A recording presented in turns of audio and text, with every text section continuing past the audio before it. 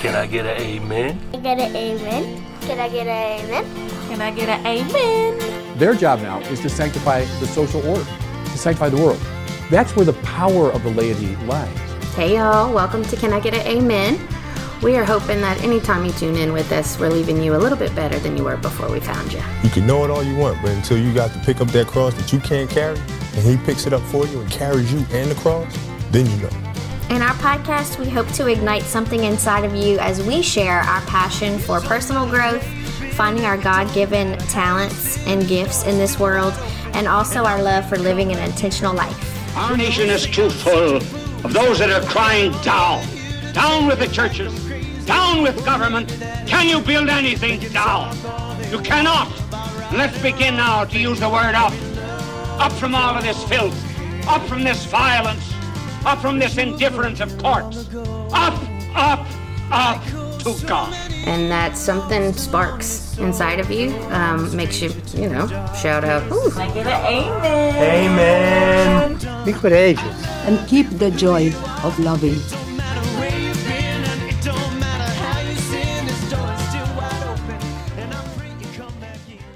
I should have been recording this the whole time. What's your love language, Jude? Wait, are we recording? Yeah, we're recording. Oh, wow. I think my main love language is acts of service. Ooh. Nice. Me too. A very selfless one. Mine's words of affirmation. Give it to me.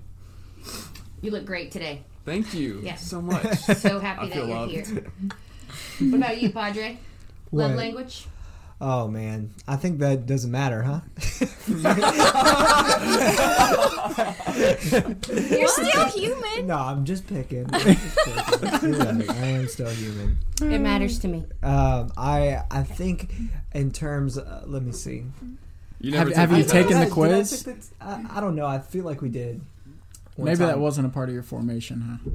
Even for friendships. How do people love you? Yeah, I'm trying. Oh, quality time. There you go. Yeah, that's it. I remember now. Okay. So we've just been recording all the good Gab stuff, but we're here with the Cajun Kingdom of Priests podcast. Yes. Yeah. Our little hashtag Catholic Cajun collab is in the house. Yeah, We've been I wanting love to that. do this for a while. We have. We've been talking about this for a while. We just knew that, this mix-up would just be pretty stellar. Yeah. So. It's a beautiful Saturday morning. The guys have graciously come to the Holy Spirit studio, and I can't wait to see what happens next. Christy's like, what are we going to talk about? Who's going to facilitate? I'm like, I don't know, the Holy Spirit. Who's going to facilitate? She goes, but I'm like, I don't know. I think Padre's probably going to take the lead, so no pressure. Oh, come on. Take it away. Was anybody else worried about this many people trying to talk at the same time? I've considered it, but I think it'll be all right because I think the Holy Spirit's got it. I think we should just blitz Father John Joseph with questions all the time. Come on. Just try to really mix it up. Just try to stump see- him. Bring See it if we on. can stump Typically him. our go-to. Catholic Jeopardy. Oh, yeah. No, I can handle it. I know. Come on, bring it on. Have y'all read Bible in a year? Have y'all gone through Bible in a year at all? Not Or- the whole thing. Not the whole thing. I think I listened to the first 5 days. Okay, gotcha. Wow, that's You got, really you got some disappointing, gems. dude. But you did take an Old Testament class, so I feel like you got some good information on the Old Yeah. Testament, right, Jude? He took my Old Testament class. Oh, yeah? What's that like? It was phenomenal. Thanks, man. It really course. was. It Of course really, it was. it really was. Father John Joseph was doing a great job. Every Aquinas Institute class that I've taken has been really thorough and really good. Kind of a shout out to Aquinas Institute. If people haven't heard about that, definitely look into the classes. Great way of just learning more about your faith, deepening your faith. Mm-hmm. But I think that's finding where your fiance. and finding your fiance. That's right. That's where Abby and I. Sign me up. But can anybody get in on that? Yeah. Oh yeah. It's you can get it for, you can audit, you can just kind of, you can get college credit for it if you want. So it's pretty good stuff. But I don't know if y'all knew this, but do y'all know his Mary sister? Rowan's sister. Yeah. Okay. I figured y'all did. Yeah, I listened to the podcast. Oh, come on. Yeah. That's the Cajun word for the day. No, it's a little too easy. actually have a Cajun word of the day. You do?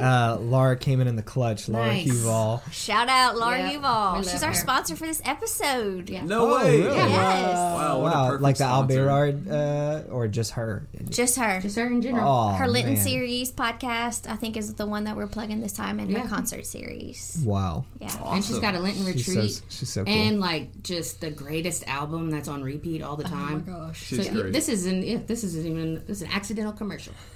we love you, woman. Thank you so much for loving us back. Oh yeah, Laura. Yeah, she's great. Yeah. All right, We've been what working on she it. give you? Okay.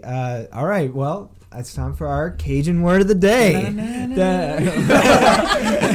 We'll add Y'all that didn't in bring later. your washboard? Yeah, we didn't bring the fiddle with us. Should have brought brass. Okay. She said Malin. I think Malin. it's or Malin. It's not Mela. No, it's not Mela. That's a little too Malin. easy. So it's like Malin. Yeah. Malin. Yeah. Sorry, Laura, if I'm saying it wrong. And all you other. So this is where we're Cajuns. supposed to guess Yeah. Jeopardy. Definitely Kayla sounds like was a this on Cajun Jeopardy last last night. Mm-mm. Although they did have some Bible Oh, look. holy stuff. A crook is male. Malin. Malin. Malin. There you go. Okay. She just sent me that. It's Malin. Malin. We don't get any hints. My guess is going to be evil. Okay. Just So off the that's cuff. yeah. Do I have to, does that have to be my final answer? No. Okay. Do-do-do. Malin. I feel like we got some context there. I'd say That's good. Yeah. I'd say oh no. Oh no. Yeah, that's a good guess, too. I like Jude's guesses. They're always wild That's right. and wrong. My favorite was wait, what was it? What was it? Oh, it was yeah. C'est le bon Dieu dit le même. Y'all ever heard that one? Say it again slower. C'est le bon Dieu dit le même. So She's a good woman. well, that's what he said. High five. Yeah, I think people are taking that away from that episode. Is that it means it's a good one. No, it means if the good God says the same. Oh. But The I good God said it says the same. means. So it's like if woman. God wills it. It's like Yeah. the Cajun way of saying they use probably David or Yahweh Yireh. That's how you say it in Hebrew. Ooh, fancy. Okay. All right, what's your guess? Malin. What you got? Okay, what did she say on the message? The crook is Malin. Oh, the crook is Malin. Yeah, I wasn't expecting her to say that. So kind of she give you said that part. I actually didn't hear that. I didn't hear it either. Well, that wouldn't make sense if she said the crook. What said, about oh, no. busted? Wait. Ooh, that's a good one. Busted. That would be cool. Right? Busted. I'm gonna guess sideways. Ooh. Crook sideways. Every Cajun word is just like catches me off guard. Like look at those teeth. May look at those teeth. I was like, Mais God des what? dents is wait, yeah, right. Oh, my That's God, what- they don't My is God, my they don't. favorite. Yeah, It means that's what it look at means. those It teeth. means look at those teeth. No, it doesn't. Yeah. I know. Yeah. What? I was shocked. Yeah. And what's Yeah. the No, green it beans? doesn't. Oh. So that's what we're saying when we're like, oh, Look crap. at them We're like teeth. really saying, oh, look at teeth. Pasale. Le pasale. Lizarico ne pasale. That means the green beans aren't salty. And that means in another way, it means like, oh, it's not too good today. So it's like, oh, how you doing today? Lizarico ne pasale. It's not too good today. The green beans aren't too salty. Yeah, So nobody everything wants is like- unsalted green beans. It's like a phrase within a phrase. Yeah, I love exactly. that. Or we try that, but Okay. this time it's just malin. Okay, So that's Mama. I'm going to say, is it the same thing to say captured? Would you say, I'm going to say captured. Yeah, because Cajuns think captured a lot. Yeah. Yeah, okay. Captured. Yeah, got him. Got him. All right. Yeah. Yeah. Oh, got I him. guess answers are locked in. All right, wait, did you get yours? What was yours? Sideways. Oh yeah, sideways, captured, busted, and oh no. Yeah. Okay. All right, you were the closest with your first guess, Evil. Kayla. Yeah, Yeah. malin means no good. No good. Oh. He's no good. Boy, that's malin. Malin. Pooh, malin. Okay. Okay. There you go. So that is our Cajun too word of the shabby. day. Yeah. Coming in clutch. Thank you, Laura. Sponsored Yes. by Laura Huval Music. Cajun word of the day. Sponsored by Laura. Yep. Making think, joyful noises. Do I have more padding in here than last time? Whenever I came like a year ago. I might have come a year ago from this time period. It was. Did y'all it make popped some up on my updates? time hop. Oh, really? Yep, Cool. it was just about a year ago. Wow. And no, the only thing that's changed is we had this map on that wall. Oh, yeah. I've never seen this And before.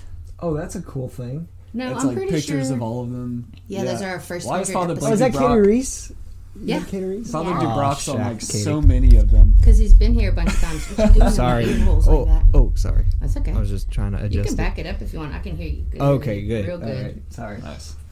Not Malin. It's good. Not yeah.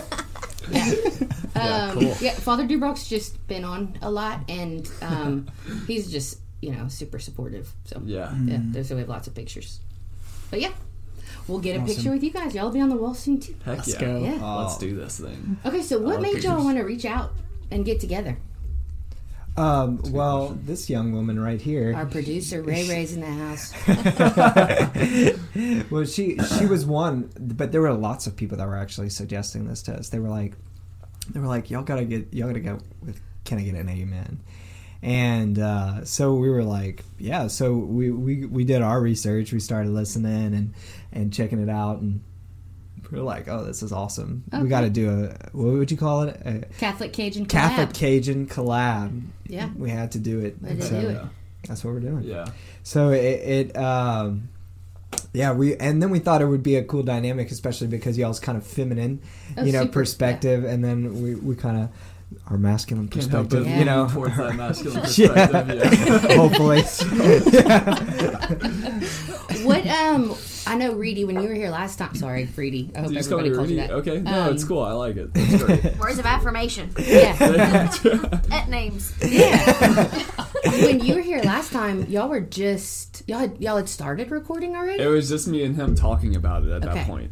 And so I really didn't have many answers for it at all. In fact, the podcast helped me realize that I really had no answers at all. But as we were at, that was kind of like the beginning of the idea. We were both serious about it, but we just didn't have complete clarity over how we were going to go about it. And then as we were getting it started, he was like, you should reach out to Jude LeCompte. I don't know if you know him, but so I ended up reaching out. We went to go get coffee, and he was all in because he always says yes to everything. I do. And then he ended up loving it, so it works out, So yeah, no, Y'all are then we so started. cute Then on we the started couch. recording it. And now we're inseparable. Now we're inseparable. Literally, they're connected at the shoulder right now. I know. It's because we sewed ourselves together, so we go everywhere together. Siamese twins. I love that. So how many episodes have you guys done? I've We're listened only to like like 4 Yeah. really good ones. We're probably like close to 20. So Yeah, we're like probably like 16, baby 17. podcasters. Just like I'm a baby priest, You gotta start like, somewhere. Yeah. Yeah. Just, Yeah. just getting started. What so far? What's something you feel like you've gotten? Like, have you had a really good aha moment in one of the episodes? I mean, yeah, the whole premise of it is that, as it's kind of like defining the role of lay people and how we have a priesthood to fulfill. Mm-hmm. That's why we're the kingdom of priests. And that by itself was a point that was never drilled in or a thing that I even considered. So listening, just considering myself as a priest, like, what am I offering as a sacrifice today? Like, what am I putting on the altar today? And that changed my day-to-day, how I go about my day-to-day. It changed the way I pray throughout my day, just having that premise. And then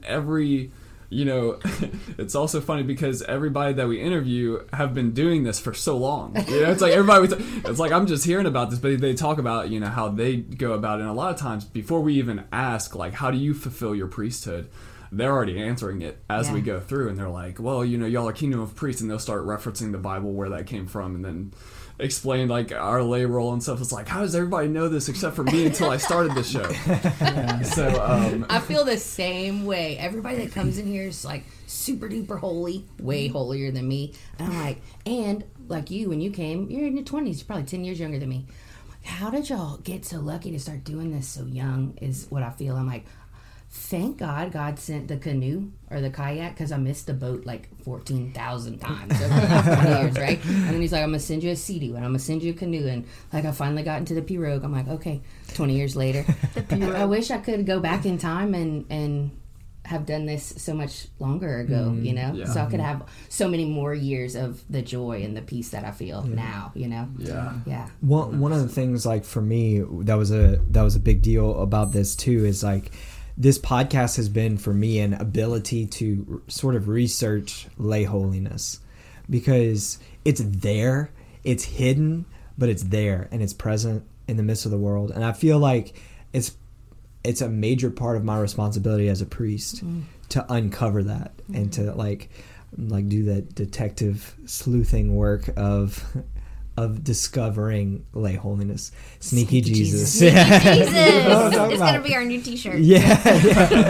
It's so funny that you said that, because the whole thing I was thinking as you're describing it is, for me the podcast has been like, you know, walking on the beach and there's like seashells that just come through the tide that everybody sees, but there's a whole beach full of shells that haven't even been discovered yet. And it's like every time a new guest comes on, it's like a new seashell to explore, a new facet of our faith that I didn't know existed. And I can't get enough of it. It's like that whole, you know, the treasure that's buried in the field. You want to go off and sell everything you have to buy the field. Yeah, exactly. Like, we have literally been overwhelmed with the gratitude that this is like our treasure field. Yeah. And every new person that comes is like a different piece of treasure. That was so beautiful. I rested a long time yesterday. She did. She said, I took 3 naps yesterday. My brain won't work at all today. I don't know what to do. I'm like, okay, drink some holy water. She didn't. Good.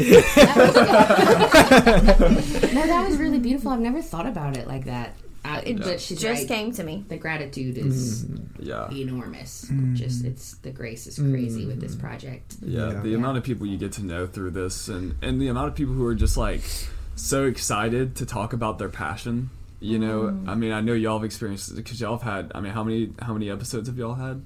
Like, y'all are 114. Yeah, so I mean, that's a lot of times that people got to just like rant about their passions, and y'all just fed it. And you know, the same thing we see on our podcast is like we have these guests on and they're excited, like they really want to be there and just like talk about, you know, what they're like, you know, telling their families like, hey, I got this on Saturday, you know, like there's nothing that's getting in the way, so that they can just, you know, express their love for Jesus and, you know, be able to just rant about it because they pray all week. You know, they're spending all this time in prayer. They have so many things that they would love to just share. And so it's beautiful to just like unleash that. Love that. Yeah. Can we take a minute to go back and since we were talking about the Old Testament, explain like the priesthood and how it started in the Old Testament to what it became in the New Testament? Because I think that's fascinating. Cool. Okay, all right. Great question. He's gonna nerd out. Yeah, this is when I start geeking out. You start asking me about the Old Testament. All right, so let me take a sip of my coffee. No, I mean, you know, different biblical authors talk about biblical commentators. We'll talk about, for instance, at the very beginning with just Adam.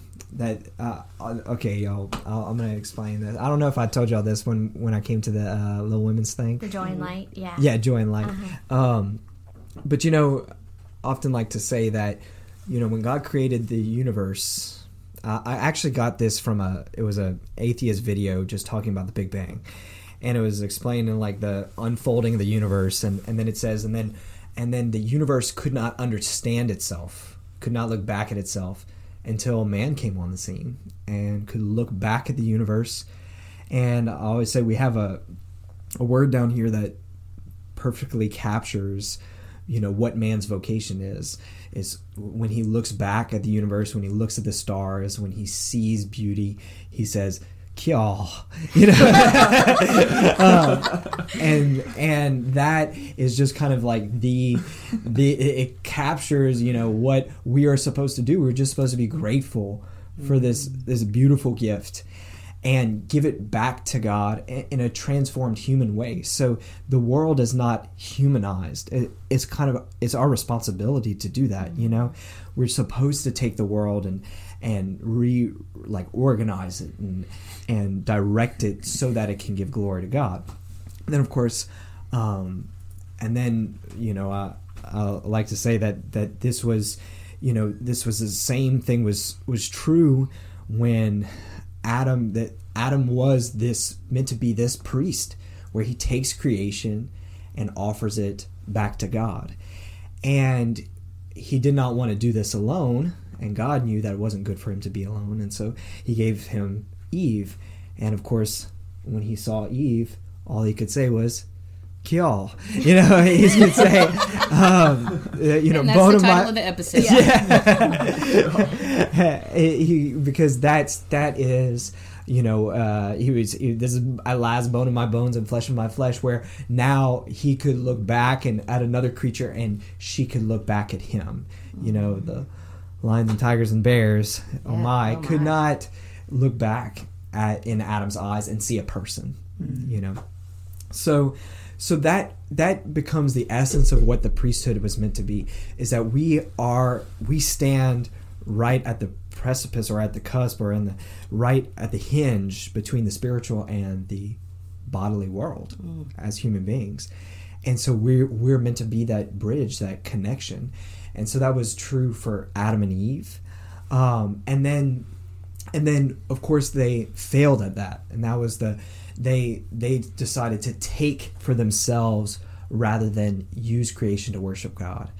And so that has also plagued humanity, was that disappointment. And so we feel this tension now between the fact that we know we have this great and profound vocation to offer creation back to God, and yet that we time and time again choose ourselves over that vocation because of our concupiscence, because of that original sin that orders us inward rather than outward towards God, towards self-gift. And so then throughout the Old Testament, one of the ways that God gave us a remedy for that was a priesthood, was that certain people were chosen apart from the rest of the people in order to offer these sacrifices, taking the first fruits. So the first fruits, the idea is your best stuff, like you just planted, you just harvested this great crop, and the first thing you do is you give it to God. And so that we see this not just only with plants, but also animals, and this becomes the sacrifice of the priesthood, taking these certain people apart in order to do that. But in Exodus, God says Israel was meant to be that kingdom of priests, that all of them, this people, was set apart from all the other human beings to communicate with God in a particular way. And he revealed himself to Israel in a unique way. That is the whole Old Testament. So I never thought about it like that. So then, but the problem with that was, of course, the priesthood became disordered, and they started to use their own priesthood for themselves, taking the choice portions for the priests, became a problem. And so another problem was, no matter how many times you offer a bull or a goat, you're never going to satisfy the tragedy of sin. You're never going to solve that major problem. But so is there any animal whose offering can be sufficient? Well, only a rational animal, only one of us. And not only that, but he has to be able to satisfy all of sin, and therefore he has to be completely innocent, because he can't be tainted by sin himself. He has to be completely unblemished, and he has to sacrifice his life like the sacrificial lamb. And that, of course, is Jesus. So that's what Jesus becomes, the priest and the victim who offers himself. And then he invites his followers, his kingdom, to do the same. And so that is the new priesthood. So that's why in the new priesthood, the priest offers Christ's body, but he does it saying, this is my body, because he's supposed to be the victim as well. And he's taking in and gathering everyone's sacrificial offerings. So this person just lost a loved one. This person just lost a job. This person is overjoyed because they're about to get married. Or all of that becomes an offering in their priesthood. So does that answer your question? Yeah, I have like 2 more questions. So why do you think that God set it up that way for the Israelites if he knew what was going to happen, right? And he knew that the animal sacrifice would never be enough. Was that almost like a lesson for humanity to come, that those efforts won't be enough? Well, so this is what we call the divine pedagogy. Do we have that as a pedagogy sounds familiar. Okay. This is the way, I mean, one of the things I said that so you didn't quiz us.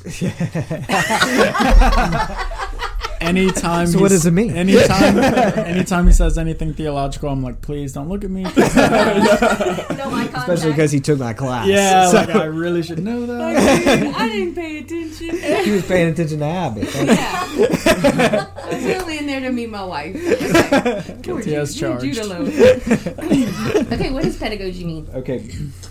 Pedagogy it comes from a Greek word meaning pedagogue, who was a servant that would accompany a young little Greek boy to and from school and quiz him on his lessons.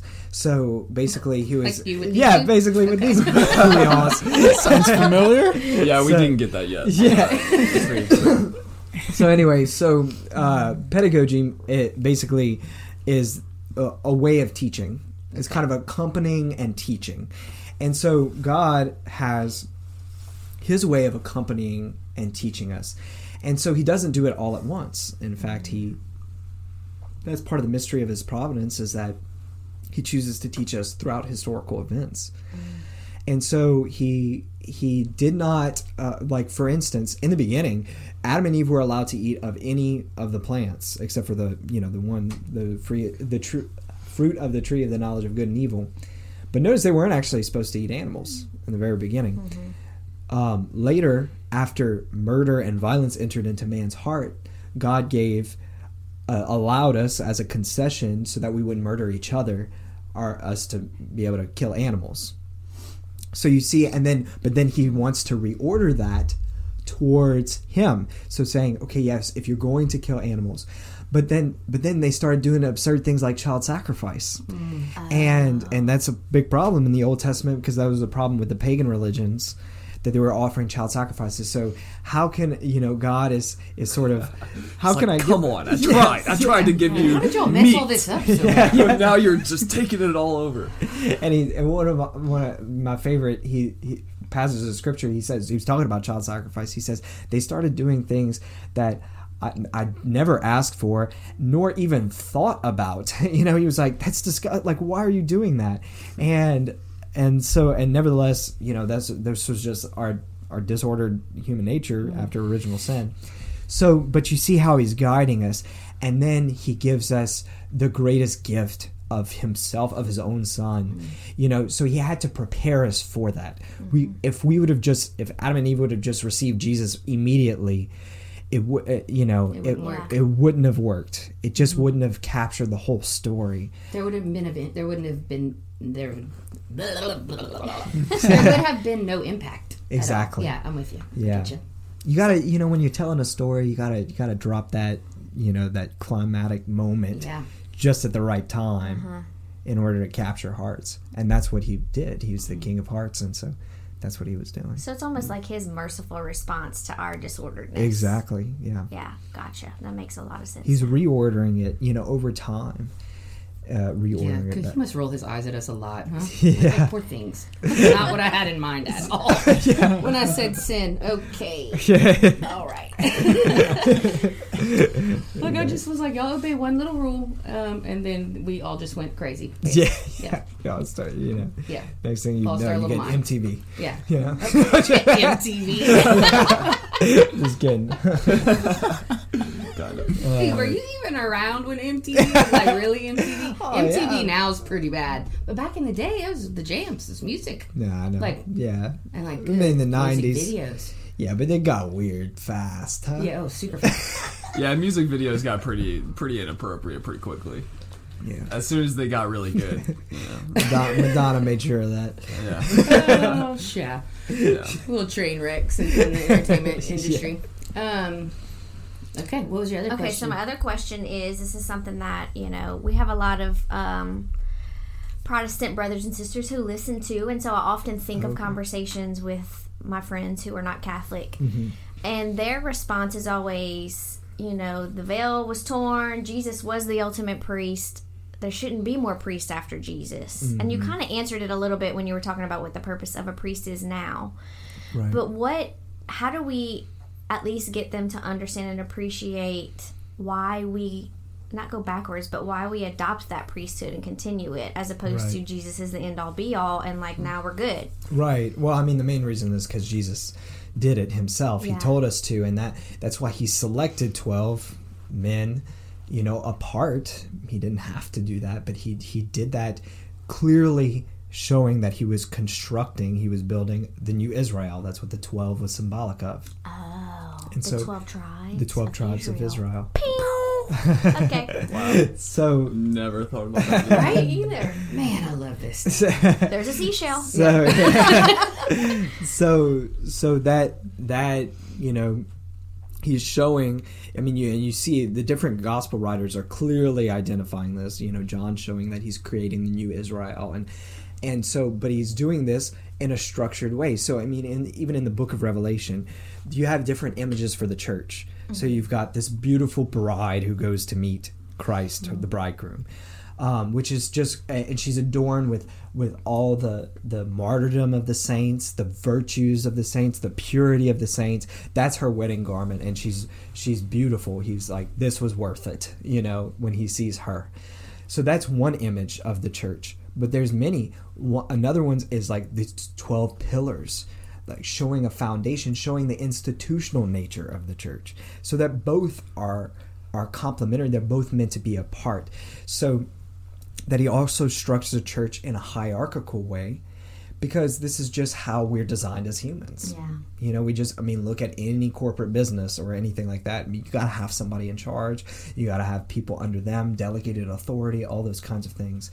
And so that's the hierarchical institutional nature of the church that Jesus started with himself as the head. That's very clear. That's not, nobody has a problem with that, Yeah. But then he invites them into his priesthood, and he says, do this in remembrance of me. Do this in memory of me.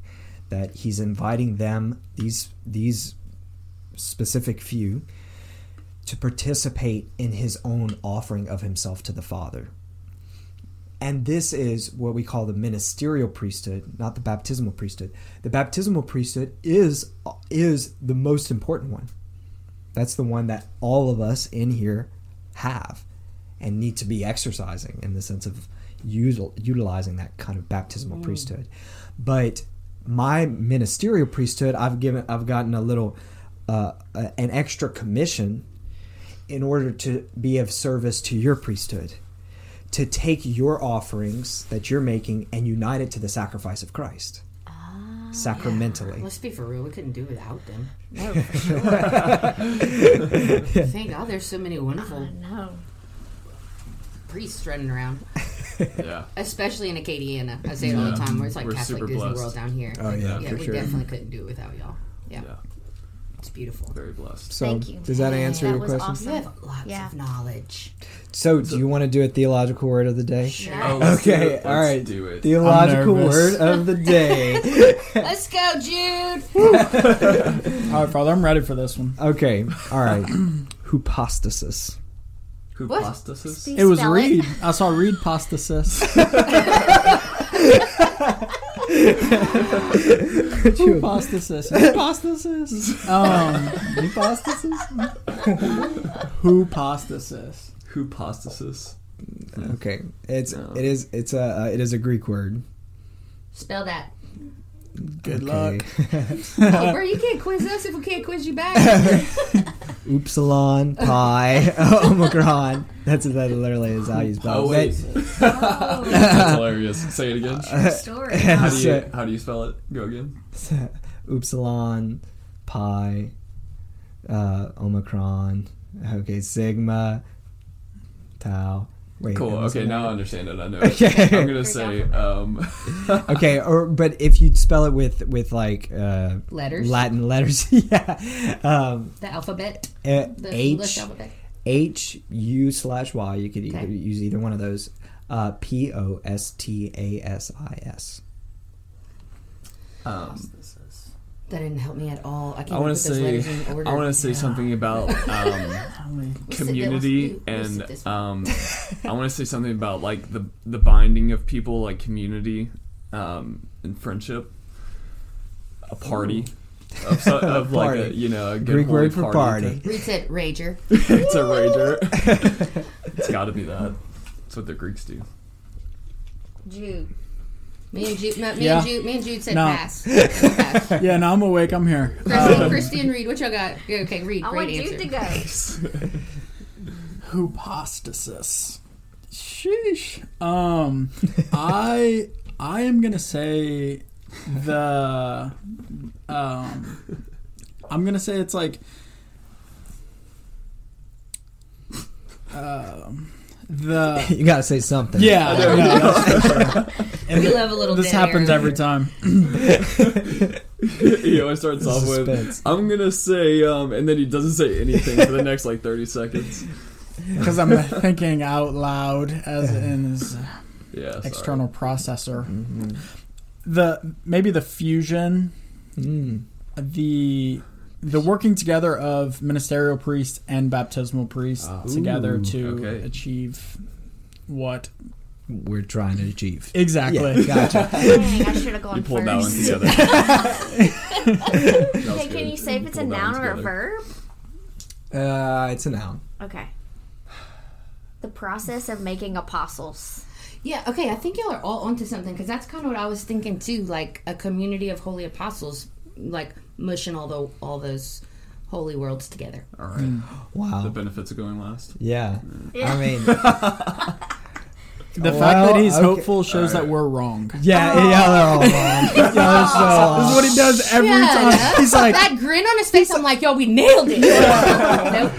He's like, shit, y'all aren't even close, morons. Okay, what you got, Padre? What is it? Okay, so it's actually so. Have you ever heard of the hypostatic union? Yes. Hypostatic comes from the word hypostasis. Hypostatic union. So what's the hypostatic union? the hypostatic union is y'all's brains work really hard on Saturday morning. Go on. I think it's the union between the Father and the Son. No, not quite. Go ahead, Reagan. Ray. The natures, the nature. Can they hear? Natures of Christ. It's the union divine of the divine nature and human the nature. human nature. Say it again. Right. It's the union of the divine nature of Christ and the human nature of Christ coming together in Jesus. Yeah, Accurate? That's it. Nailed it. Good job. Go ahead, Nailed girl. it. Producer Ray in the house. so okay, but this is the key. This is what a lot of people don't know. Where is it united? If you're going to unite two things, it has to be united somewhere. Mm-hmm. So in the church. That's where they unite stuff. Good answer. So, that's a good answer. Okay. But like for Jesus, for Jesus, where is his human nature and his divine nature united? Like where's the locus that they intersect? His Sacred Heart. That's what I was gonna say. That's not right. I think of the title Mother of God because in like the birth itself. Like, so what is that called? His what? Whenever God becomes Hypostasis? man. No, It's incarnation. Yeah. So getting closer, but okay. So I'll just tell you. So hypostasis is the Greek word. It's actually identifying where Jesus' divine and human nature intersect. Okay. So it's in his person. In his person, the second person of the Trinity. So what it means to be a person. So sometimes just think about that. I've got a body, I've got a soul, I've got all these, I've got thoughts, I've got a will, I've got all these different things. But ultimately, who I am is a person, right? That's what makes me different because we're all humans in here. We all have bodies, we all have souls, but I'm a different person than you. And And that's what makes that's the distinguishing factor. That's even the distinguishing factor between the Father and the Son and the Holy Spirit, is their personhood, is that it's their relations with one another, but that identifies each as an individual substance of rational nature. So hypostasis literally means a substance. So hupo, instead of hyper, hupo, and stasis means to like stand, so substance. So stand under, I guess, is what it literally means. But anyway, whatever. Dude, how did you pick that word? Well, I was trying to think. You walked around the house a couple times and then it comes back in his pocket. Okay, all right, let's stumble. Well, so anyway, this is what's called the Cappadocian settlement, which is mia ousia tres hypostases, which means one thing, one essence, three persons, and it's talking about the three persons of the Trinity. So there's one God, three persons. But in one of those persons, that is the locus of where the incarnation happens, because divine and human nature are so radically different, but they come together in the person of Jesus Christ. So you weren't wrong in saying His Sacred Heart, because that's where the heart is sort of like the distillation of the person. You see what I'm saying? Okay. Anyway, that's so smart. I know. I'm sorry. I have to listen to it like 462 times. Thank God Ray Ray's doing it. So you brought up, a big difference between Protestants and Catholics is the books in the Bible that are not in their Bible, right? Oh yeah. Why did that happen? Like, how did that happen? Because I'm actually going through some of the books that were taken out of the Bible. How did they? I mean, why wouldn't those books be considered in the Bible? Yeah. So was there like 7? Oh man, y'all give me some long-winded questions. I hope y'all buckled up. I hope you like naps. You can one after this. So okay, there was the most of the Bible was originally written in ancient Hebrew, okay, and then at a certain point, they commissioned the tradition is that they commissioned 70 scribes to translate it from Hebrew into Greek, and that's called the Septuagint. That's 70. So if you've ever heard the Septuagint, that's the Greek Old Testament, and in the Septuagint they had these other books, whereas we didn't have any evidence of that in the Hebrew text. So there was these extra books. What's interesting is that in the Gospels, they quote from the Septuagint and not from the Hebrew text. So it's pretty clear that the Gospel writers use the Septuagint, which is gotcha. And the Septuagint is the Greek translation of the Hebrew Old Testament, but with extra books. So when Martin Luther in the 1500s came, so there was always kind of developed, and you see different canons from different church fathers. Canons meaning the list of books that belong in the Bible, from different church fathers. Generally about the same, but sometimes including, sometimes not including certain books. It just depended on the church father. But then it wasn't until later on we started to get a more and more solidified canon. But then Martin Luther in the 1500s came and said, let's go back solely to the Hebrew text. And so he wanted to exclude those other books of the Bible that were in the Septuagint. So, however, one of the things that's been pretty great find was just in the last century. These little boys were playing in the mountains in the Middle East, and they were throwing something, and they ended up breaking a pot, this ancient pot which had scrolls from in ancient Hebrew of the biblical text, and these are called the Qumran scrolls, if you've ever heard that. I don't know. You don't toss that around? We did a whole episode on that. You clearly don't listen.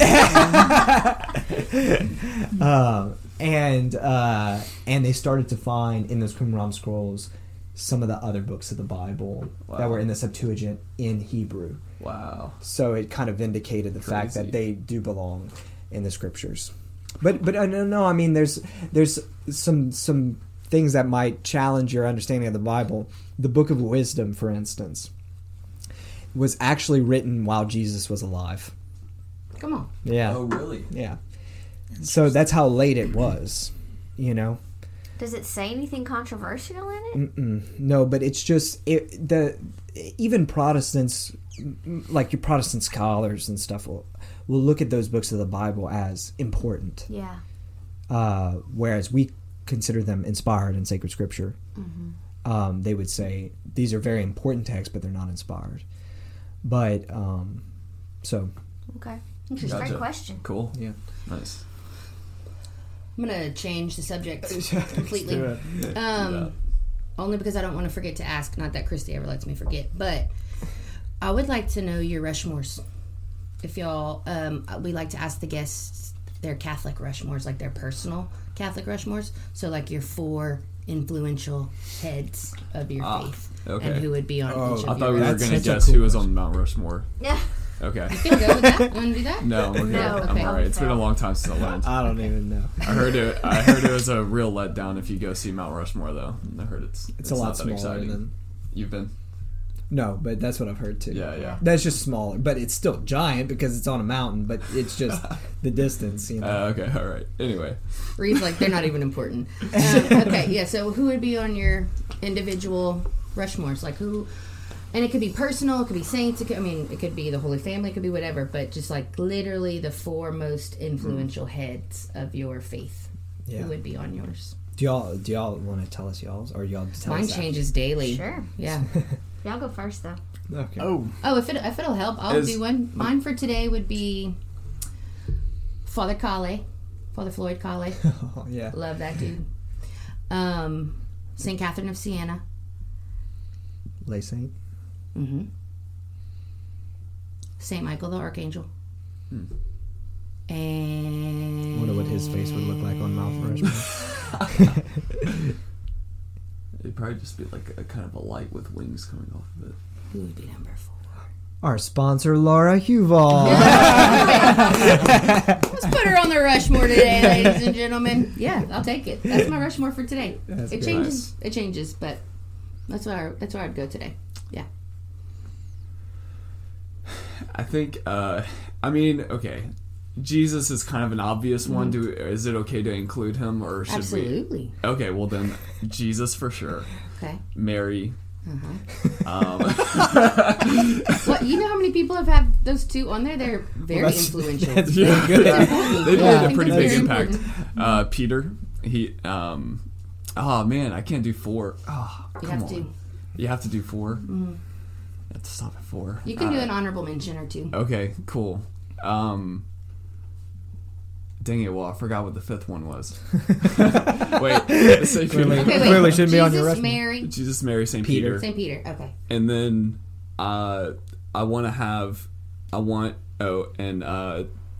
St. Raphael. Angel Raphael. You can call him Saint, right? Because he's in heaven. Yeah. And then honorable mention is St. Therese.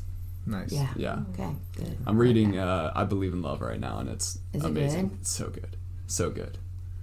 It's like, yeah, it'll just set you on fire in a good way. Okay. You'll be on fire, but you won't actually feel it.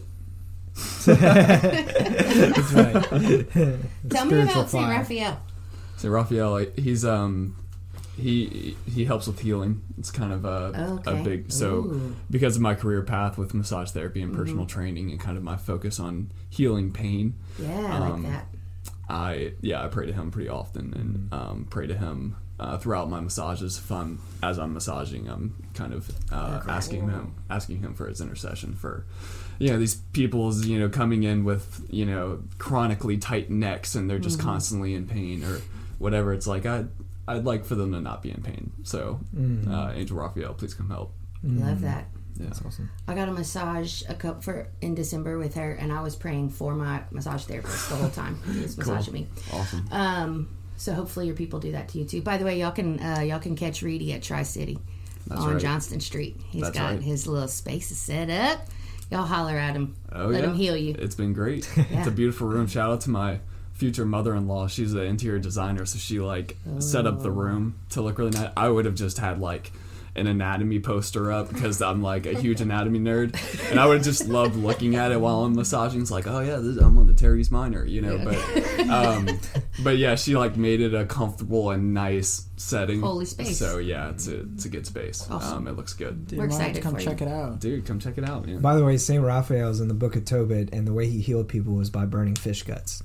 That's true. Yeah, actually, to get the guile or something like that. So that's actually one of the scents you can request when you go see Reed. No, I'm just kidding. Yeah. Burnt fish guts today? It's an essential oil. Yeah. Just figured you might want to use that, Yeah, thanks. Oh, that's good stuff. All right, Jude. What you got, dude? I would say, firstly, Jesus the Good Shepherd. I would like Jesus and a little shepherd, a little sheep right next to him. I think that would be one, adorable. But two, just the good shepherd. Just that idea of Jesus has really, really rocked my spiritual world a couple times. St. Margaret Mary Alacoque with the Sacred Heart. Just have a strong devotion to the Sacred Heart of Jesus. Like So St. Margaret Mary. Blessed Pier Giorgio Frassati. Nice. Cool dude. Yeah. He deserves to be on Rushmore. Yeah, he was on somebody's Rushmore last I knew you were weekend. going to say Frassati. Yeah. You got to. Tell me about him. What's it about him for you personally? Probably just his authenticity and friendship that I was reading about in his book. Just how much he pushed his friends and was just authentically himself, and just his friends talking about how he was the most joyful yet the most humble and simple person. His great love for the poor, his willingness to sacrifice, his denial of just worldly things, coming from a really affluent family, and just rejecting that for holiness. I mean, it's just it's radical. Yeah. You know? I like that. Yeah. So, Blessed Pier Giorgio Frassati, and then lastly, John Paul II. Mm-hmm. JP2's on a lot of Rushmores. Yeah. Yeah. Yeah, I'm a big fan too. Now that I've learned about him. Because people have had him on the Rushmore. I'm all right, somebody needs to tell me about this dude. Yeah. 2 books later, I'm okay, I get it. Noted. Yes, he should definitely be on the Rushmores. Yeah. So those would be... God bless you. God bless you. Thank you. Those would be my... That's your Rushmore, Rushmore. Huh? All right. What you got, Padre? I'm going to have 5. I'm going to say St. Joseph, St. John, of course. John the Apostle? Yeah, the beloved, the theologian. He comes, the divine. Those are all his titles. This dude's I don't have a love language. Yeah, he does. Then Ignatius of Antioch. Ooh. Go on. Tell me more. About him? Mm-hmm. He has 7 letters where they're not included in the Bible, but they're so close. It was actually believed he lived his life would have overlapped with Jesus, even though he was probably very young when Jesus was around. Mm-hmm. In fact, some people believe that when Jesus took a child and placed it in their midst, it was Ignatius of Antioch. But he was a priest, and he, just the way he led the people through his letters, some of the most beautiful stuff that he says in there. One of the things that I like is he says, "Let me be a word of God," and that he wants to proclaim God, mm-hmm. and he's talking about going to become a martyr. He's going to get. He's the one who talks about being ground by lions' teeth, so he could become purebred. So he become the wheat, and then he says and then in the fires of martyrdom, I'll become purebred for God. Wow. So anyway, just love his imagery and stuff. Reedy's gotta go. I love that. Hit me. Which other one? Oh, you have 2 more. Yeah, 2 more. Pick your most important one first, though, because the 5th is an honorable mention. You don't get special I'm going to treatment slowly in get here. up because I want to hear what he has to say. I love you all. John Peace, Paul II, for sure. Yeah. He's got to be up there. I thought so. He's inspired me in so many different ways. And Mother Teresa. Oh, yeah. Mother Teresa's the jam. Reedy, we love you. All Thank right, you so much. Reed's heading out. Bye, Reed. Peace, man. Thanks for having Bye. us. This is amazing. Hopefully we was can do super it fun. again. Yeah. Definitely. Yeah, for sure. Hugs. Hugs. Yes. We won't Happy let you miss Saturday. too much. Have a super awesome podcast for the rest of the remainder of the podcast. I will for sure listen. Jude spreading out, bruh. Oh, yeah. It's Getting cold. It's always been this Snuggle. chilly in here. Your security blanket's gone. That's funny. Okay, I like that. That's good. Yeah, I think I Mother would Teresa. go back and throw St. Paul on mine right now, too, St. because Paul. I want to just dive all up in that. I need to learn all the things. Yeah. I feel very tugged. Or he found me, I should say. I love when saints do that. St. But yeah. Paul's solid. Yeah. Yeah. Definitely up there for sure. Yeah. Yeah. What about yours, Christy? So this is where I feel like a really bad Catholic. You're not. Because I don't read a lot of books. I try really hard. And I also struggle with identifying with saints. So I'm just going to go with my gut and say the first saint that I've identified with is St. Ignatius of Loyola. Mm-hmm. Because I love how practical he is. The discernments of spirits has been like the epitome of my spiritual life because I see, okay, I feel that, I know that, I can, how do I, embrace this season that I'm in of consolation or desolation. So he's probably my first saint. After that, I don't know if this counts because she's not technically Catholic, I guess, but Esther in the Old Testament. Totally counts. Oh, she's a force to be reckoned with. I love how she used her beauty and her influence with the king. And so she's a huge inspiration of that bold faith. For sure. St. Peter, for sure. I relate to him so much because I always get in Jesus' way. I don't know if it counts either, but like the Holy Spirit. It counts. Okay, Holy Spirit. Oh my gosh, you're putting way too much thought into this. Yes. Are you surprised? No, okay. not even a little bit. And then I'm going to have an honorable mention, not because I'm necessarily hugely impacted by her, but because my grandmother's name was Therese, and I've felt a connection to St. Therese through my grandmother, that I have this desire to want to learn more about her. So I can't say that I've been influenced by her so much yet, but because so many people have her, she's kind of that saint that I want to learn more about. Yeah. She's on all kinds of Rushmores. Yeah. Yeah. It's just hard her simplicity to wrap your mind around it. Because I'm not Isn't simple. Isn't it funny that like the more simple something is, the more difficult it is to understand? Because it's not easy. Yeah, exactly. Meanwhile, I should probably lean into her, and you should lean into St. Catherine, because that is like, as Father Broussard would put it, an annoyingly holy saint, that woman. St. Catherine? Yeah. Have you read that book? Yeah. Goodness. Yeah. She's pretty awesome. That's a whole other level of holiness. Yeah. Yeah. Crazy. I remember, you want to hear a crazy story about her? So it's gonna gross you out. So pus? Yeah, you know it's in the book. Yeah, it's why I read the book. Father Broussard was talking about it on the podcast, and he's like, "Yeah, she drank somebody's pus," and I'm like, "I need to borrow this book." It's true. Yeah, it's Jude, I know. Like, we shouldn't say that out loud. It's 350 pages. This is how bad I needed to know the pus story. 350 pages. Which to me is way too large of a book, if I'm just gonna be honest. Yeah.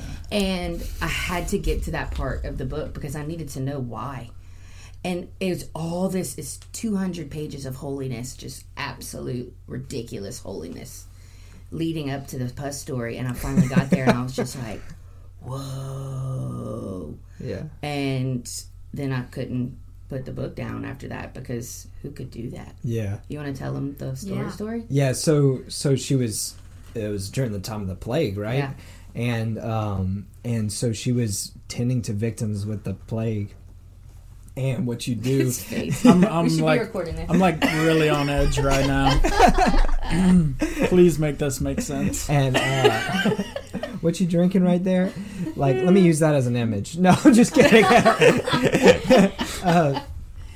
No, so they, one of the things that they would have these big pustules, and they would drain that into like this bucket or whatever. And so, of course, the stench was like awful. And so she was doing that, and when she was draining the pus into this bucket, she starts gagging, because it was so disgusting, and she felt so bad for the person that she just gagged in front of, for this person, that she drank the pus bucket, and yeah, that'll show her.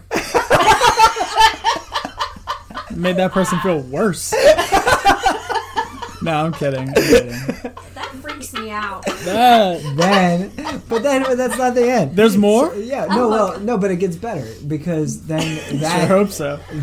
Then she, I forgot where she went after that, but when she was in prayer, our Lord appeared to her and said, since you did that, since you made that great sacrifice, he pressed her head to his side and let her drink from his side. Wow.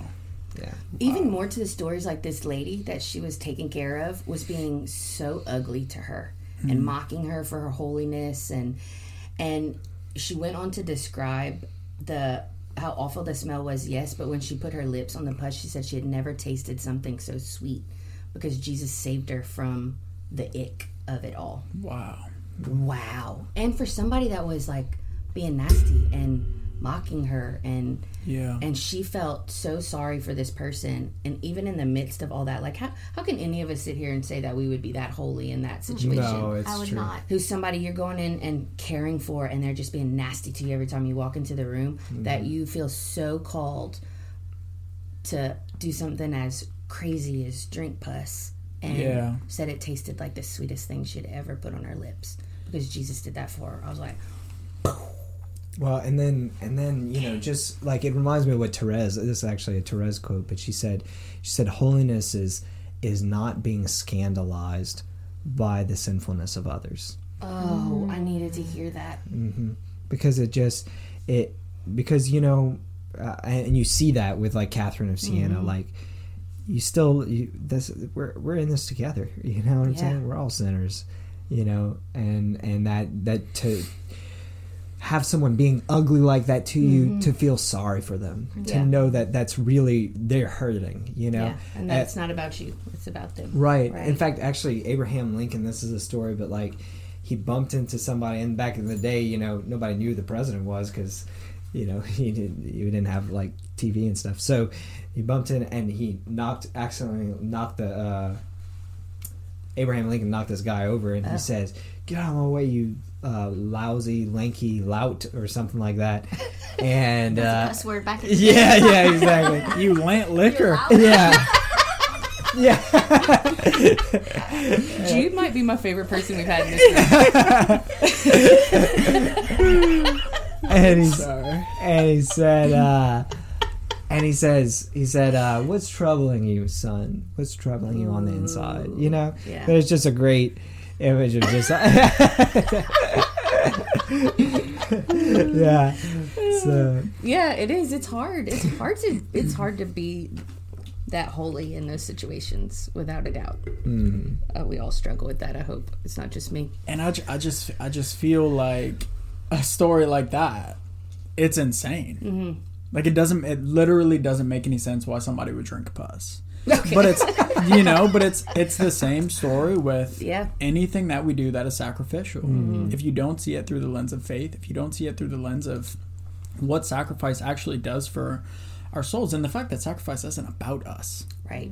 I was just listening to a talk by Father Mike Schmitz, and he was saying, like, the idea of somebody saying, "I didn't get anything out of Mass." Well, it was never about you, right? Sacrifice isn't about you, and it's the same thing in our baptismal priesthood. I don't get anything sometimes I don't get anything out of like my relationships at work. I don't get anything out of just like like sacrificing my way through like a long conversation with my mom or something. Well, that sacrifice isn't about me. You know? Maybe, preach, Jude. Yeah, it's just like so relatable. But it's this same idea of doing things that to the world wouldn't make sense. You know, the one thing that made me realize this was this seminarian. He had just joined the seminary that I was visiting at the time, like a couple weeks before, and they were having like a big Christmas bash.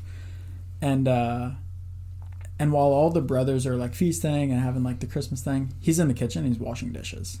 You know, he's working and he's serving. And he says this thing to one of the other guys who shared it with me. He said, I know that if I don't do this, somebody else is going to have to. Wow. You know? It doesn't make any sense. Like, we're having a good time. Come enjoy yourself.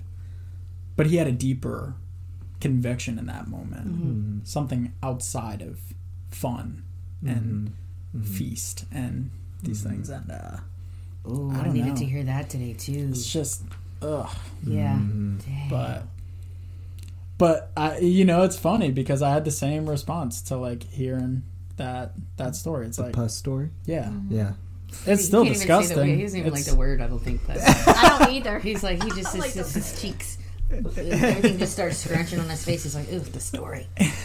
I'm sorry we had to do that to you, but I'm not sorry. It's a great story. It's all right. I definitely don't want to say I forgive anybody in here. It's not about us. Yeah, that's right. That's right. Yeah. Oh, that's good. That's good stuff. It's true. The saints, you know. I think St. Margaret Mary, you know, Jesus told her, he actually said, look, you're crazy. Because she was so in love with Jesus, she would do such ridiculous stuff just out of love for him. Like, she, like, licked the floor. And he's like, why'd you do that? She says, I just love you so much. He's like, oh, girl, you nuts. I love you. Yeah, I made you like this. Dang. Girl, you being kind of clingy right now. She's like, stop. Exactly too much water. Come on. That's funny. Yeah. Father John Joseph said it, not me. That's funny. I didn't say that. You said that. Clingy right now. Do you know that he goes around talking about you in his reflections? He's never told me. So he came and did a Joy and Light thing. Yeah. And he told us the story about some of your story. So I'm kind of interested to know a little bit more about you. Sure. When did you first feel a tug towards holiness and relationship with Jesus? It all started kind of freshman year of high school, where I just kind of really briefly I had a lot of these things that the world said would make me happy. I'm the youngest of a big family, so I have 10 older brothers, 1 older sister. Oh yeah, sorry. Whoa. I'm gonna emphasize big. Big family. Big. It's like Joseph. That's right. The Old Testament Joseph. Oh, the Old Testament Joseph. So just like getting in my older brothers to like, you know, kind of the more like party side of things, and I was playing varsity sports at a young, and as a freshman, and just like I walked around with a head the size 5 times of mine, you know, and at a certain point, a priest invited me to go on this weekend retreat in Indiana, and it was this apostolic school where young men who feel like they have a calling to the priesthood go to kind of like live in community and pray and discern that, and so I went to this thing solely because I had never seen snow before in my life and I wanted to see snow. It was for Mardi Gras, so actually like X amount of year ago's coming up. I don't know, probably like 8, 9, 10 years ago. Who knows? But that was kind of the first time where I had this experience of these kids some of them younger than me, some of them my age, have none of the things that I have and that I depend on for happiness, whether it be football or a girlfriend or just like my friends or parties or whatever it is that I'm convincing myself is making me happy. They have none of these things, and yet they have that one thing that I'm longing for, security in who they really are, and just like joy in their life. And I kind of realized like there's something here, you know, there's something to this this idea of living out your faith radically. And so I just went home and I started trying to practice that, and that's kind of where it started. Wow. Yeah. That's good stuff. Yeah, praise God. Yeah, it was an amazing realization for me, and you know, it's been a long journey coming from that, you know, as it applies to family and as it applies to friendships that were maybe not ruined but definitely changed. You know, there's a lot of there was a lot of fear in those moments, and a lot of like fear of rejection and stuff like that. But I can relate. Yeah, same. I think that's one reason why people don't pursue that call to holiness, is because they don't want their life to change. They want it to change, because we all want that thing that you described, but we also don't want to lose friends, and we don't want to feel like we're strange or weird or to draw attention to ourselves. Yeah. But for the wrong reasons, you know. When we think that yes to holiness is a no to everything else, and that's just right. Yeah. Or we'll take away who we are. I Right. remember thinking like, I'm going to turn into this black and white person instead of the colored person that I want to be, and you know, life's not going to be fun anymore. But I think that was also influenced by growing up, maybe when the faith wasn't as colorful as I would have like hoped and liked. Sure.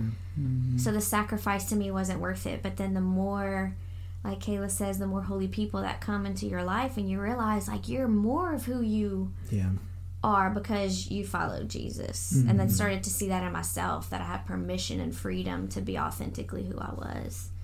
That it's like, whoa, this is like really awesome, and you want it for everybody. Yeah. Yeah, because what we thought made us happy, like, yeah, it's a drop in the bucket. Oh, it wasn't even happy. Yeah. It was like distraction, and it was make believe. You know, this is like the truth and the joy and the peace is the real deal. Yeah. And how beautiful that moment when all of us in our lives took that step.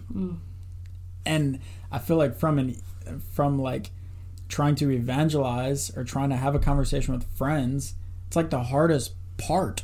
It's like they're right there, like they know they're longing for something deeper, they know, and you're like, just take the step, you know? Follow me. Like when I was a missionary for 2 years in Atlanta, and through that I was working with high school kids, and it's like I can sit here and I can tell you about my experience of Jesus all day, and I can sit here and tell you what he's done in my life. That will never make you make a step. Once it becomes your decision, like I'm gonna do this, I'm gonna have this little bit of faith to like take this step and trust in him. That's where it's gonna become real for you. It's not about me, you know. It's not about any of these people who can talk to you until we're passing out or whatever. What's the expression? Blue in the face. Oh yeah. Talk till you blue in the face. Purple in the face. Yeah. Blue in the face. It's a humble human over there, huh? I'm looking at you. Oh yeah. I'm sorry. Yeah. Don't stop that. No, it's true. I'm gonna go sit on that couch when he leaves, just so I can get a little bit of that. No, seriously, that's beautiful. You've said it's not about me 100 times. At least in my head, it's been 100 times. That is just like burning a hole in me right now. We all need to say that. Yeah, we all need to be feeling like that. Ooh, okay, Jude. Okay, Jude. It's beautiful. I love it. Look at you getting you a nice little brother-in-law. Huh? I know, huh? Well, I mean, he is a big part of the story too, and just in my life in the last year, just really pushing me to continue to grow and to be a holier man. And maybe it's because I'm going to marry his sister. Yeah, ulterior motives. just a smidge. But no, but I mean, it was. I mean, I think Jude and I we became friends pretty quickly. Well, see, when he served on the FET boat, on the Eucharist boat, and you know, I mean, immediately he was just very, very helpful. So if you've ever done the FET on that side of the fence, so the FET's where we do the boat procession. Yeah. But whenever you're on the serving side, you realize it's pretty intense, and it's a day of service. Yeah. And just remember, I remember Jude's face bright red, because we all were, but I saw his face bright red, and he was like, guys, Father said we got to do this, whatever. So and we were getting it, and I was just like, this is a real servant. So, and so then it was after that he had asked for some kind of like permission. Well, no, this was before he met Abby. Oh. He asked if I would be his like spiritual director. Gotcha. Yeah. Mm-hmm. Okay.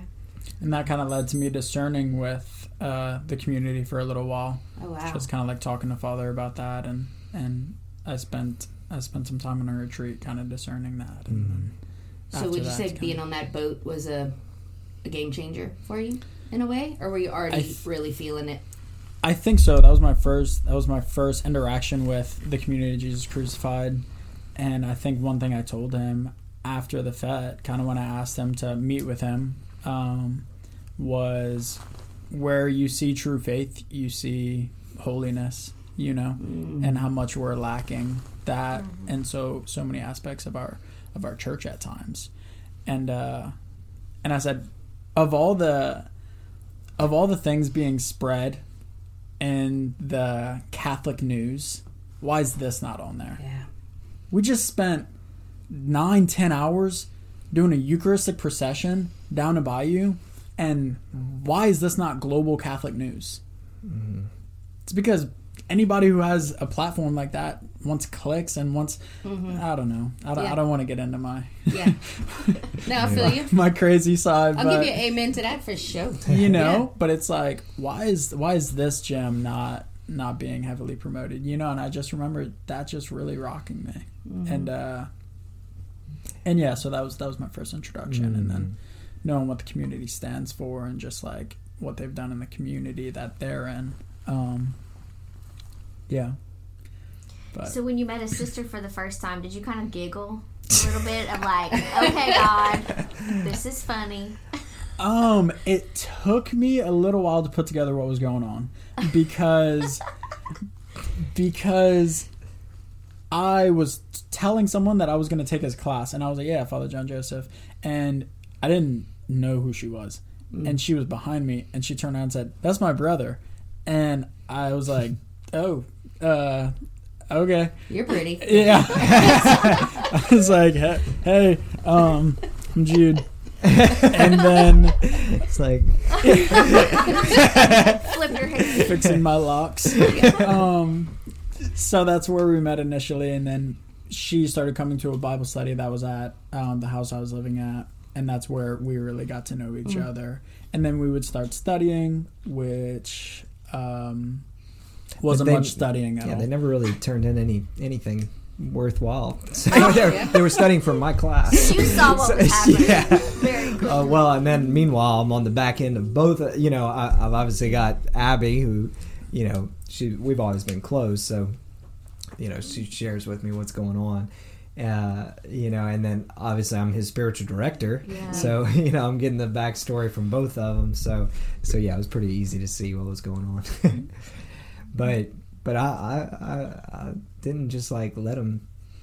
I made you. Yeah, which was amazing, and I think it's amazing. I was about to say who. I mean, that's the amazing bridge story right there. Mm-hmm. I mean, having a holy person helping you to kind of figure out on both sides, like, are you doing this for the right reasons? Where's your head? Did you have to pray a lot during that time? Because it was pretty agonizing. How difficult. Yeah, that is really very difficult. Yeah. And because like I like what Father Champagne has often said about holy indifference, when you just want God's will. He says it's not when you don't care, it's when you care so much that you just want God's will in the situation. And that's, I felt that was the most heightened experience of that, because it was like I cared so much about what would happen that I just wanted God's will, you know, and it was, you know, I kind of, you know, St. Joseph was kind of behind the whole thing, I think, you know, just with I think it was the year of St. Joseph, right? Yeah, I got initiated the first day of my retreat. Really? Yeah. Wow. Yeah, and, you know, Joseph was this man who loved the Blessed Virgin Mary, wanted what was best for her, and was willing to give her up if that wasn't God's will, you know? And that was like one of the readings that I gave him for his retreat, you know? Wow. But I just wanted so much what God wanted, because, and especially if you know Abby's story too, you know, we had already walked with her through some significant heartbreak. You know, the last thing I wanted to do. But that was also a big deal for me, because I didn't want Jude to go to think back and, you know, a year or 2 years later and say, I think I need to discern. Yeah. You That's know? what I'm saying. You were in a tough spot.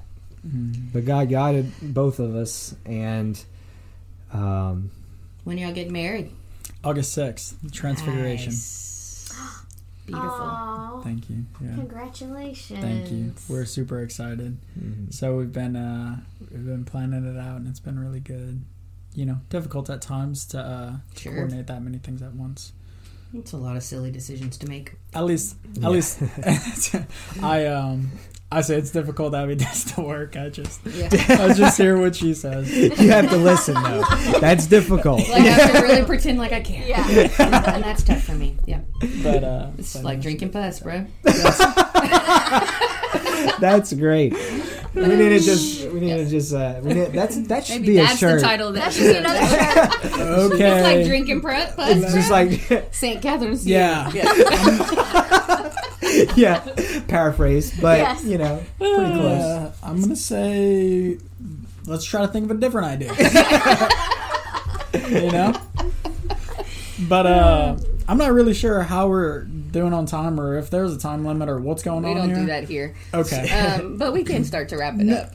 I kind of wanted to ask y'all, absolutely. just like what inspired y'all to start this podcast. Kind of what were some of the main things that y'all feel like y'all have kind of learned through this journey. And what do you offer on the altar of your hearts as well as your baptism of priesthood? I think that this was kind of like a reverse engineered process for me. It was not probably as intentional as y'all's podcast was, because we were trying to figure ourselves out when we started this podcast. And Kayla and I started in a Bible study group and definitely felt different calls, but we're still in that, I think, fearful phase of what does this mean, what's happening. And so it really just started out as more of a let's be good people, personal growth, how do we inspire the world. Like, the intention was good, but we were definitely fearful when we started. And so I think God just knew what he was doing. He was helping us to know what our gifts were. And we both knew that we really loved to be authentic and just talk about things, and we didn't really like to have filters, even though I was nervous about that on the air. So I think he just kept nudging us and guiding us. So it was more of a slow burn than we know what we're doing and let's go do it kind of thing. Yeah. Yeah. Which has ministered to us so much, because now we look back and we're like, whoa, he had a plan. Wow. Leaving the outcome to him, he totally has made this what he wants it to be, which is, we could have never come up with this ourselves. Only God can write that story. Yeah. I fought like crazy at first. Like, I would say the first 10 episodes, I was like, we're not making this all about God. I want people to not be scared to listen. You know, like, I don't want them to feel like this is too much. I just never wanted to shove anything down anybody's throat. And I think selfishly, because I wasn't there yet either. But I just didn't want it to be pigeonholed into one thing. And Christy was very gracious with me with that. And then God was like, get out of my way, woman. Let me do what I do.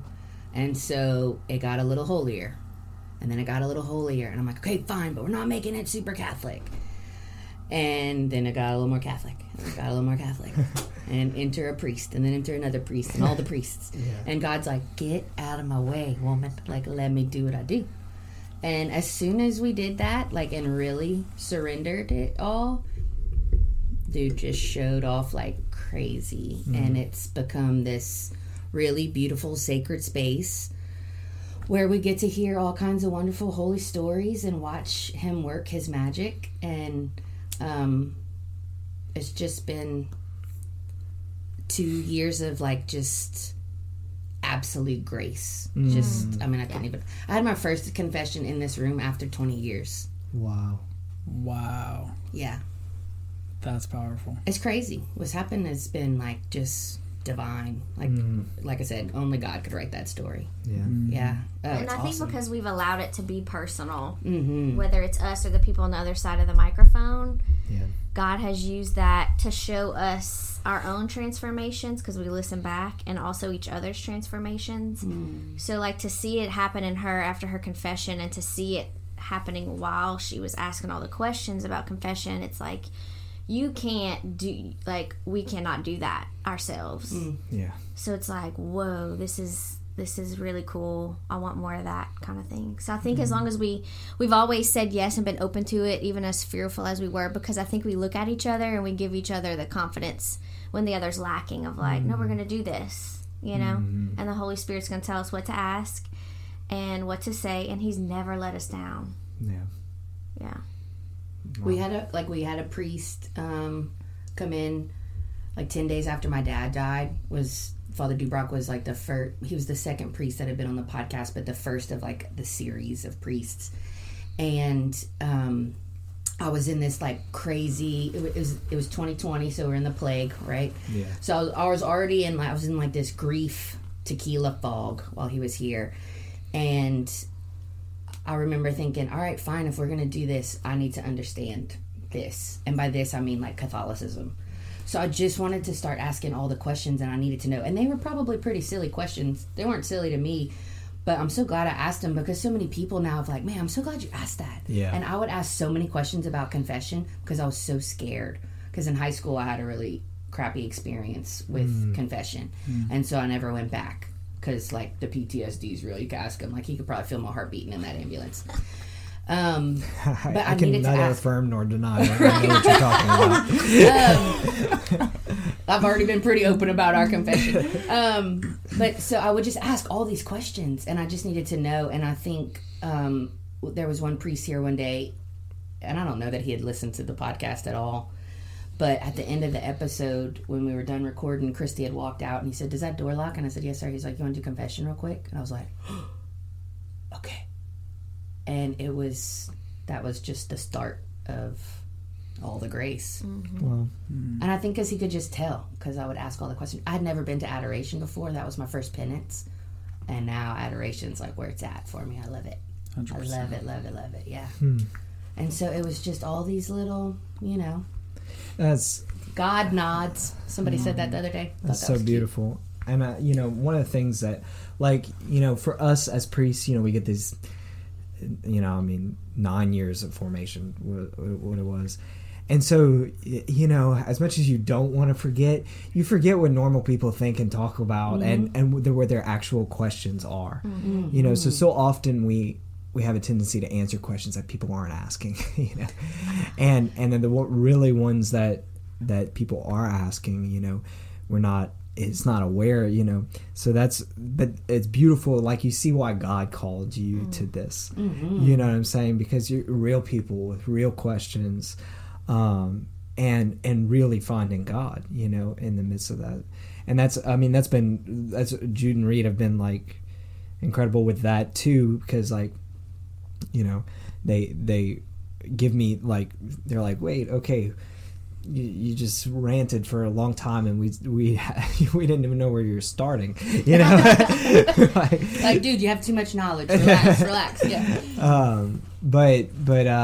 It's I think it's just such a, and I like to say that, like, we, like, that's what I was saying, as the priests have that ministerial role, we bring it out, we're supposed to cultivate it, but really the reality, where the real stuff is happening, where the rubber meets the road, is in the laity. You know, this is where real life is happening and real holiness is happening. You know, the real sparks, the frictions, that everything that's happening on the ground, where lives are being transformed. And so, I mean, that's a beautiful witness. Y'all are a beautiful witness to lay holiness. You know? Samesies to these two. Yeah, for sure. Well, thank you. I mean, I think it's so interesting every time we have a moment like that where we ask him what feels like is going to be like a pretty simple question, and like he'll give us an answer and then we'll just move on. And he goes into like so much depth and goes through so many different stories to explain this one thing. And I think the reflection I have so often, and when we have somebody on and they give kind of their testimony or what their profession is, it's like, I believe in what the Catholic Church teaches, and I would unto death. And sometimes I feel like I know so little about it. Like, it's amazing that he's saying the laity is where the rubber meets the road, and we're the ones who know so little. I know.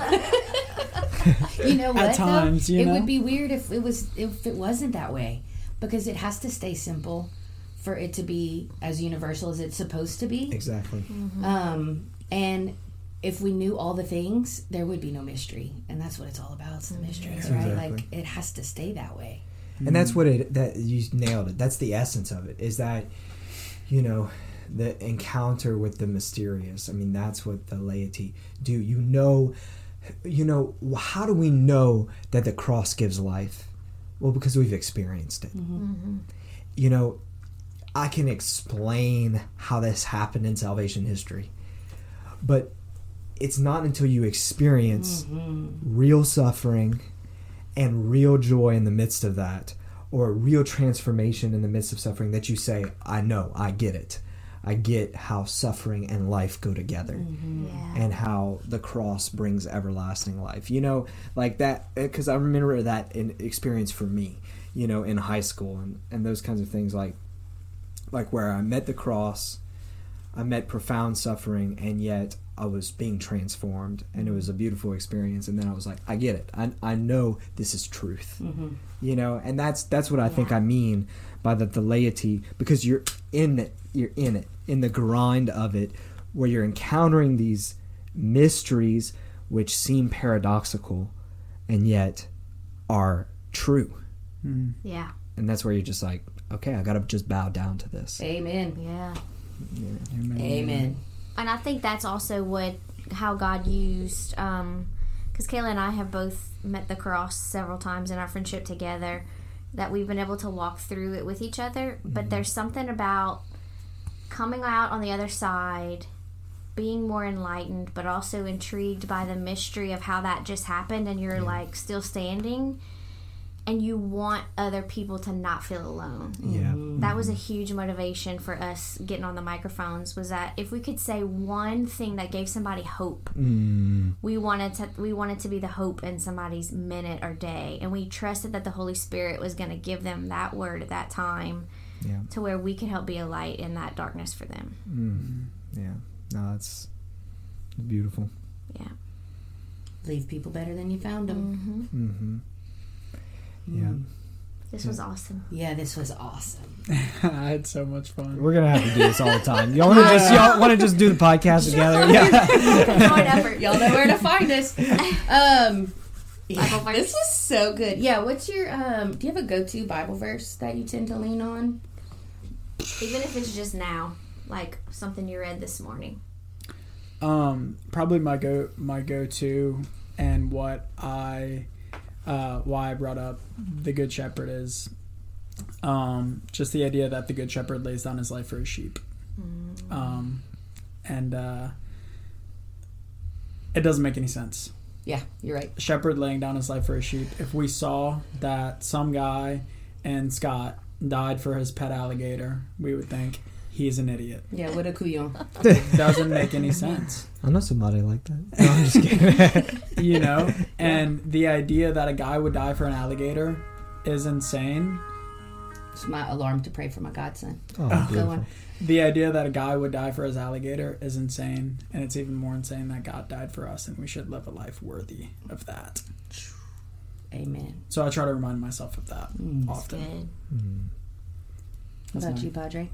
Well, the one that came to my mind was is the one that's on my card when I was ordained a priest, and it's a Hebrew couplet, and from the book of Job, where he says it was kind of cool because Sister Jeanne d'Arc drew this picture for me for my ordination card, and it's Mary from the Passion of Christ, from Mel Gibson's Passion, holding Jesus dead in her arms. Ooh. And I said I wanted Mary to be like a big wave, blue, like come and wash Jesus, and Jesus to be like red, like just like the fires of his passion, just like that coming into contact together.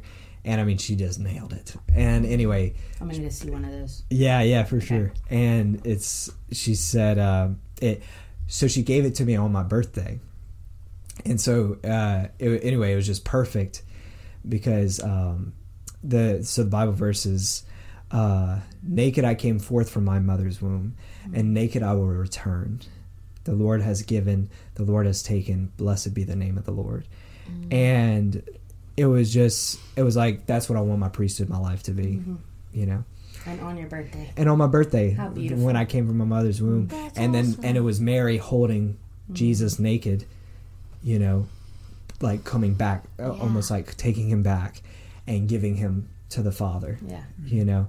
So I was like, that's what I want my priesthood to be. Like, I came into this world with nothing. I want to leave this world with having given God everything. Blessed be the name of the Lord. So.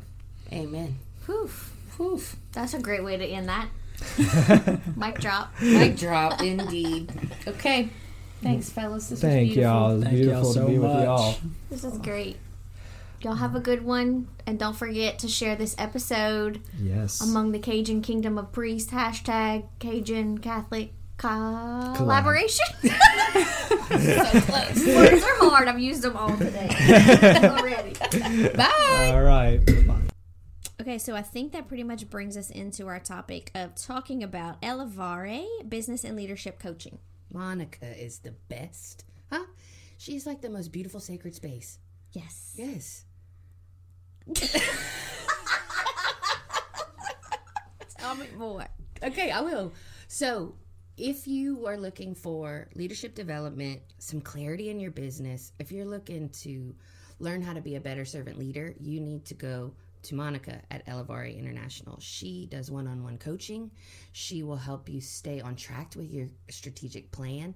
She is going to bring so much light and clarity to your soul, to your mind, that you can bring back to your business. This is just everything that you probably are looking for if you are a business owner. And you know what my favorite thing about what she does that makes it unique is that she doesn't just tell you what to do, but she actually walks you through it. So there's lots of on-time and on-site feedback that she gives, so that way you can make sure you're headed in the right direction. Oh, yeah, she's sneaky. Like, she makes you get to where you need to be yourself, but she just guides you there. Yes. Yes, she's super sneaky. She It's helps so you to good. find that confidence inside of you as a leader, and who doesn't want that? We all want that. Yeah. That's like the thing most humans are missing in their minds and their souls is a little bit of confidence. Yeah. And she does a beautiful job of just filling up that little confidence cup.